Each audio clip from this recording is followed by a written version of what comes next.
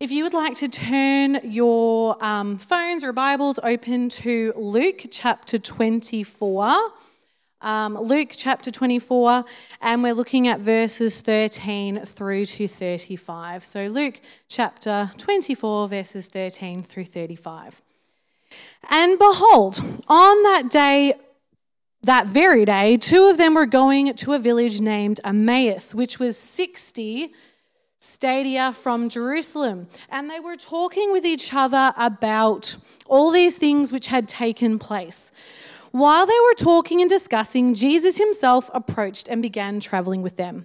But their eyes were kept from recognizing them. And he said to them, "What are these words that you're exchanging with one another as you're walking?" And they came to a stop, looking sad. One of them, named Cleopas, answered and said to him, "Are you possibly the only one living near Jerusalem who does not know about the things that happened here in these days?" And he said to them, "What sort of things?"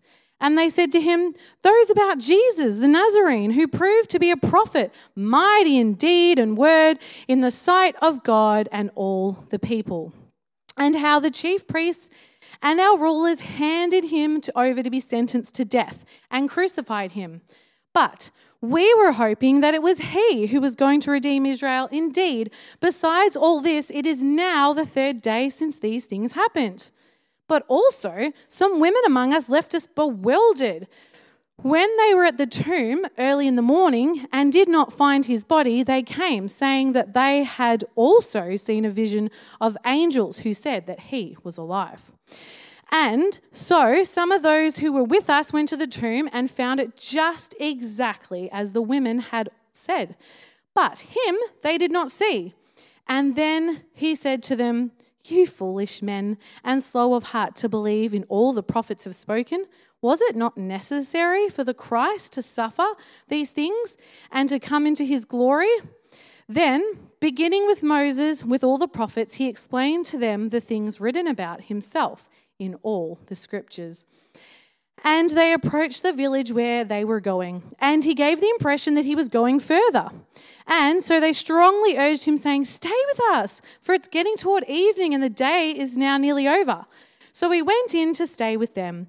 And it came about, when he had reclined at the table with them, that he took the bread and blessed it, and he broke it, and began giving it to them. And then their eyes were opened, and they recognized him, and he vanished from their sight. They said to one another, "Were our hearts not burning within us when he was speaking to us on the road while he was explaining the scriptures to us?" And they got up that very hour and returned to Jerusalem and found the 11 gathered and those who were with them, saying, "The Lord has really risen and has appeared to Simon." They began to relate their experience on the road and how he was recognized by them at the breaking of the bread. I'm sure at some stage many of us have been confronted with dashed hopes, shattered dreams, and ultimate despair. The intensity probably varied for each of us, but no doubt the consequences were the same. Dejection, disillusionment, bewilderment, disappointment. And the Bible reading that we just heard introduced us to two such people.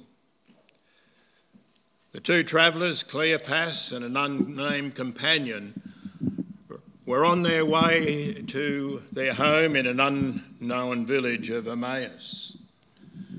They were weighed down with a heavy burden. The sinking sun in the west symbolised their sagging spirits. Their hopes had been shattered. Their hopes were dashed. But they didn't spend that 11-kilometre trek in melancholic silence. As they trudged along the road, they were working their way through the various issues that were on their minds. They engaged in lively discussion and vigorous debate. The word Luke uses suggests that their words ricocheted off each other. And so obviously the discussion that they were having was a fiery discussion. Were they discussing the facts that their hopes had been dashed? Were they seeking to make sense of recent events? Were they seeking to comprehend the reports that they'd heard earlier in the day? We don't really know. But like most Jews at the time, the two had learnt in their synagogue of God's promised Messiah, a deliverer and a conqueror. And over the last couple of years, they and many others had heard Jesus teach. They'd seen him perform miracles. They'd watched the various activities in which he'd been involved, and all of this caused many of them to wonder, could this person be the Messiah that God has promised? And yet, Jesus' horrific death on a felon's cross a few days earlier shattered that idea. The fact of his death and the way that he died weren't their only disappointment. These events were completely opposite to what they had heard in the synagogue. In a sense, these two are probably an illustration of how most of Jesus' followers felt at that time. They probably wondered if they'd been hoodwinked. But all of them, hope had departed with Jesus' death.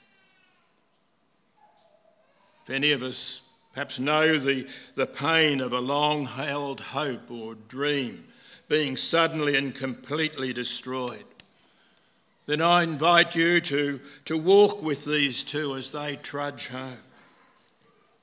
You may make a discovery as they did. For Luke tells us that while they debated, a stranger heading in the same direction caught up with them. Now, fortunately, Luke lets us in on the secret right from the start. He tells us who the stranger was. He writes, "Suddenly Jesus came and began walking with them, but God kept them from recognising him." We're in on the secret, but these two aren't. And so the stranger inquired the reason for their heated debate. Well, that brought them to a halt pretty suddenly. It stopped them in their tracks. Misery and defeat, disbelief and despair were written on their faces. They were dumbfounded. Their demeanour changed. How could anyone not know about the recent tragic events in Jerusalem? You must be the only person in Jerusalem who hasn't heard about the things that have happened there these last few days, said Cleopas. What things? Jesus asked. And so as we consider what occurred next, try and put yourself into the sandals of these two. Consider the irony of this situation as they inform the stranger of all that was on their hearts and minds. Of course, Jesus knows exactly what happened. It happened to him. We know, but the travellers didn't. What things? Jesus asked as he begins to lead them through this journey of discovery. He wants them to tell him what's on their hearts. And so Cleopas and his companions spell out the hopes and expectations that they had for Jesus of Nazareth. In fact, what they tell him is a rehearsal of the basic facts of the gospel. They considered Jesus to be a prophet who was powerful in what he taught and in what he did. They had hoped that he was going to deliver Israel from Roman oppression. They'd expected him to triumph over the religious establishment. Their report goes on to tell of his death engineered by the religious leaders, a horrific death by crucifixion. Then there was talk of an empty tomb. The whole gospel is there, except for the certainty of resurrection. They'd heard his teaching, they'd seen his mighty works, they'd anticipated the promised Messiah. They had considered him to be the deliverer. But now everything that they had longed for had been dashed to the ground. Their hopes had been nailed to a felon's cross. We had hoped. 3 words that express a wealth of disappointment. I wonder if you have been there. Things that you had hoped for vanishing. We had hoped, but now we don't expect it anymore. The man in whom their hope was placed had been horribly put to death. The Messiah they had anticipated as a conqueror had suffered this ignominious death. God had let them down. All of this poured out from this despairing pair in answer to this simple question: what things? What their walking companion had done was to reach down to them in their human grief and encourage them to unburden their hearts. He wanted them to acknowledge their despair. It was only then that he would be able to transform their situation. And friends, in a sense, that's a parable of human experience, isn't it? The risen Christ is still the one who comes to people in their time of need. He encounters us in the darkness of our lives. He encourages us to unburden our sorrows to him. And then he pours in his comfort and his strength and renewed hope. Jesus is there with each of us as he was with those 2. He walks with us in our particular darkness, whatever that darkness may be. It may be a tragedy. It may be a misfortune that has hit our lives. It may be a family situation or ill health or something else. We may feel that we've been let down by God, that we've been let down by our faith. And maybe that we've been let down by our church. How do you like Jesus' response to them? Well, first of all, he suggests to them they're a bit slow on the uptake. And then he could have said to them, well, let me tell you what's been going on and why. But he doesn't. Instead, he says, let me tell you what the Bible says. And he rebukes them for the failure to understand the scriptures that they'd heard regularly in the local synagogue. The prophets had spoken plainly enough, but the rabbis had only focused on predictions which referred to the glory of the Messiah, the great prophet, a great king, a great figure who would receive authority from God. But the passages referring to suffering was something that they put into the too hard basket. It wasn't that they hadn't read the scriptures, but rather that they had read them selectively. They'd focused on the parts that referred to this victorious deliverer. The passages that spoke of suffering didn't fit in with their expectation of the Messiah, so they skipped over them. They couldn't reconcile the concept of a conqueror and a sufferer. But this rebuke is only the beginning of Jesus' talk with them, because he walks these 2 through Moses and the prophetic writings, what we call the Old Testament. You know, I'd like to have been a fly that was buzzing around as they walked to listen in. I'd like to have eavesdropped on what Jesus had said. Luke tells us that Jesus explained from all the scriptures the things concerning himself. In their despair, Jesus directs this pair to the scriptures. Why? Because scripture is the place where we hear the voice of the living God. And to hear that voice is to know what these two Emmaus pilgrims experienced, our hearts being warmed by the very life of God. I wonder if you've ever thought about what that Bible study may have included. In our Connect group last year, in the lead up to Easter, we considered some of these passages in a series of studies we referred to as Jesus in the Old Testament. Possibly Jesus began with the first promise given after Adam and Eve's disobedience that we read in Genesis 3. I will cause hostility between you and the woman, between your offspring and her offspring. He will strike your head and you will strike his heel. Possibly he referred to Isaiah 40 that announces a forerunner, Isaiah 61 that speaks of deliverance, Psalm 118 calling on the people to receive the one who comes in the name of the Lord and warning that the rejected stone will be exalted. There's Psalm 110 with its promise of shared rule with God and a priest in the line of Melchizedek. In Deuteronomy 18 there was the promise of a great prophet. Possibly he referred to the various sacrifices and how they prefigured his own sacrifice for sin. I'm sure he turned to Isaiah 53 and the suffering servant. Those of us who were here on Maundy Thursday's service were reminded that the Passover also looked towards the coming deliverer and what he would accomplish.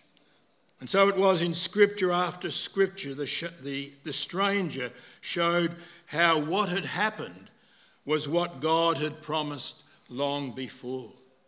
With them, he explored how God's purpose was worked out and found its fulfilment in the cross. He explained the career of the Messiah as it's outlined in scripture, that it's both suffering and then glory. That's the way God designed it. Scripture reminds us that the Messiah had to suffer these things and then enter his glory. Both his passion and his resurrection were necessary. Both were part of God's eternal plan. His career involved suffering and triumph. And the bridge between these two was resurrection. God triumphs through the suffering of his Messiah. What these two had seen was not the end of hope, but its very beginning. And friends, because this is the way our Lord went, those of us who are his followers can expect no less. We also must expect to experience buffetings in our life, but out of them God can bring blessing.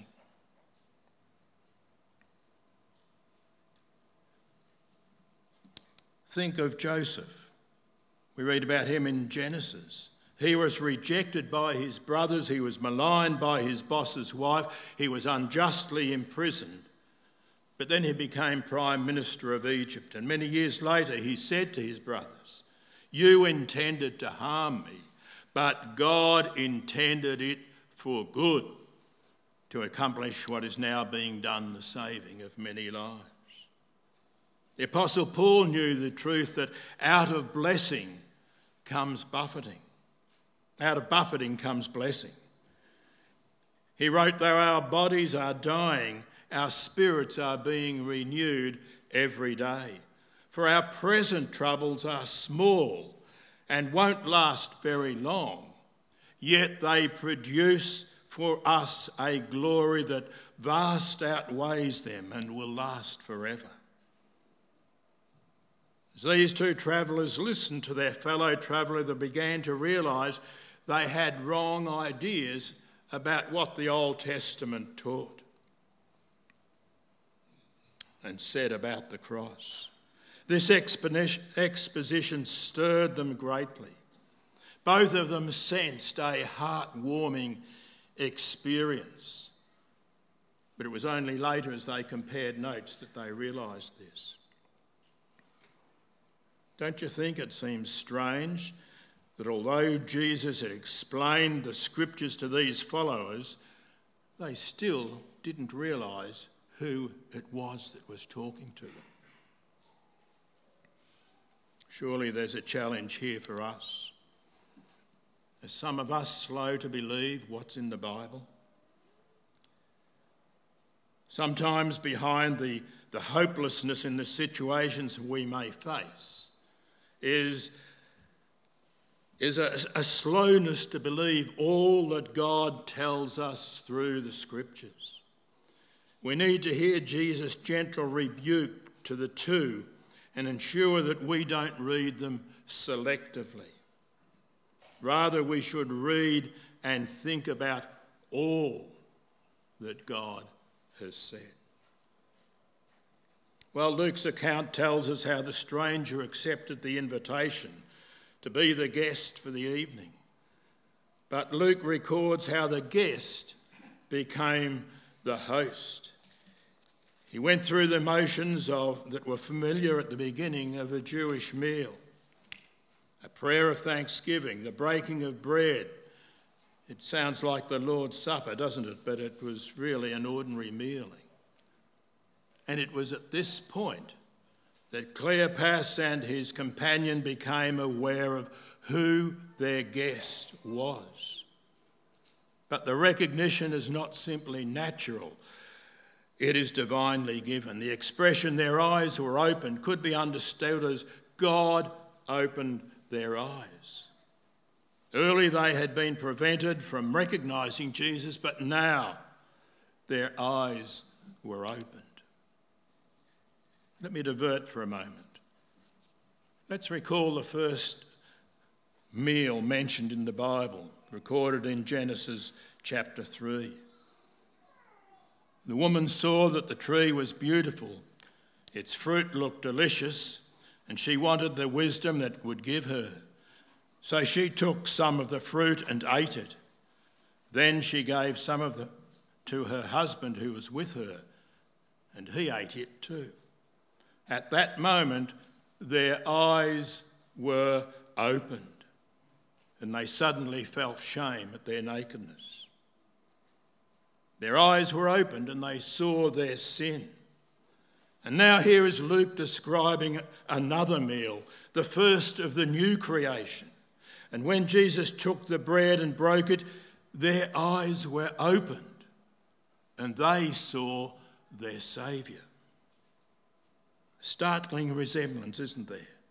The Emmaus pair discovered through the breaking open of the scriptures, the breaking of the bread, that in Jesus the long curse had been broken, that mankind can now be reconciled to God. At the beginning of the journey, God kept the two from recognising who Jesus was. Now, at this point, he opened their eyes. And with this recognition and the previous scriptural instruction, the purpose of Jesus' appearance was accomplished. So Jesus disappeared from their sight. It wasn't that Jesus just got up and walked out the door. It was a supernatural act of departure. Suddenly, all that had happened began to make sense to them now. Jesus had to suffer. Jesus had to die, but now he was alive. Jesus had explained the scriptures to them and they understood. What had been previously news of an empty tomb now became a living reality. Jesus is alive. What had been the death of hope now saw hope restored. Hope was restored, for Christ is the hope of the world. It's an interesting observation, isn't it? It wasn't while the stranger was expounding the scriptures or debating with the two that they understood. That had laid the foundation. Their understanding came when they sat together at a meal. It was in their experience of Jesus that they realised who he was. It came when they had made a commitment of themselves to him. Their invitation for him to join them implied that they were impressed with what he'd said, and so they wanted to be involved more with him. Their commitment led to discovery. Think about it. If those two had never made that commitment by inviting the stranger to be their guest, they would never have known who their fellow traveller was. Walking, talking, extending an invitation, sharing a meal, it's so routine and ordinary, isn't it? Probably we would expect appearances to be spectacular. But it's like life. Life is punctuated by the spectacular only once in a while. Most of life is quite ordinary, and it's in the ordinary experiences of life that Christ meets us. Listening to the Master's words, hearing his explanations and exposition, receiving from him instruction and application, showing their hospitality. All of this led to a rekindling of the fire in their hearts.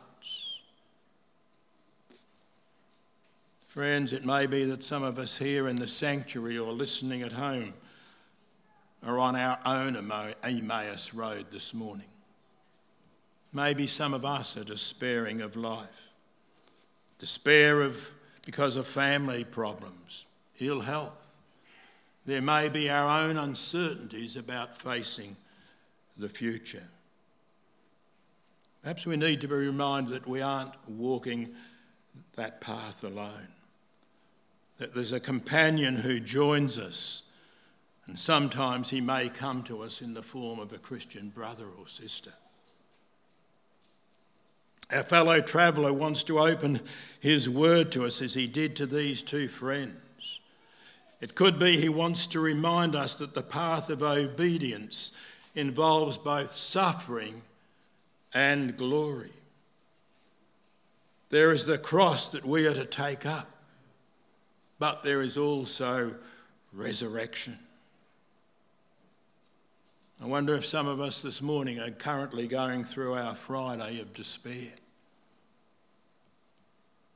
If so, we can find comfort in the knowledge that Resurrection Day is coming. When Jesus met them, they had heavy hearts. When Jesus talked with them, he accused them of having slow hearts. However, when he left, they had burning hearts. The fact of Jesus' resurrection, the hope of God's word provided deep and lasting comfort to these two whose lives had been turned upside down.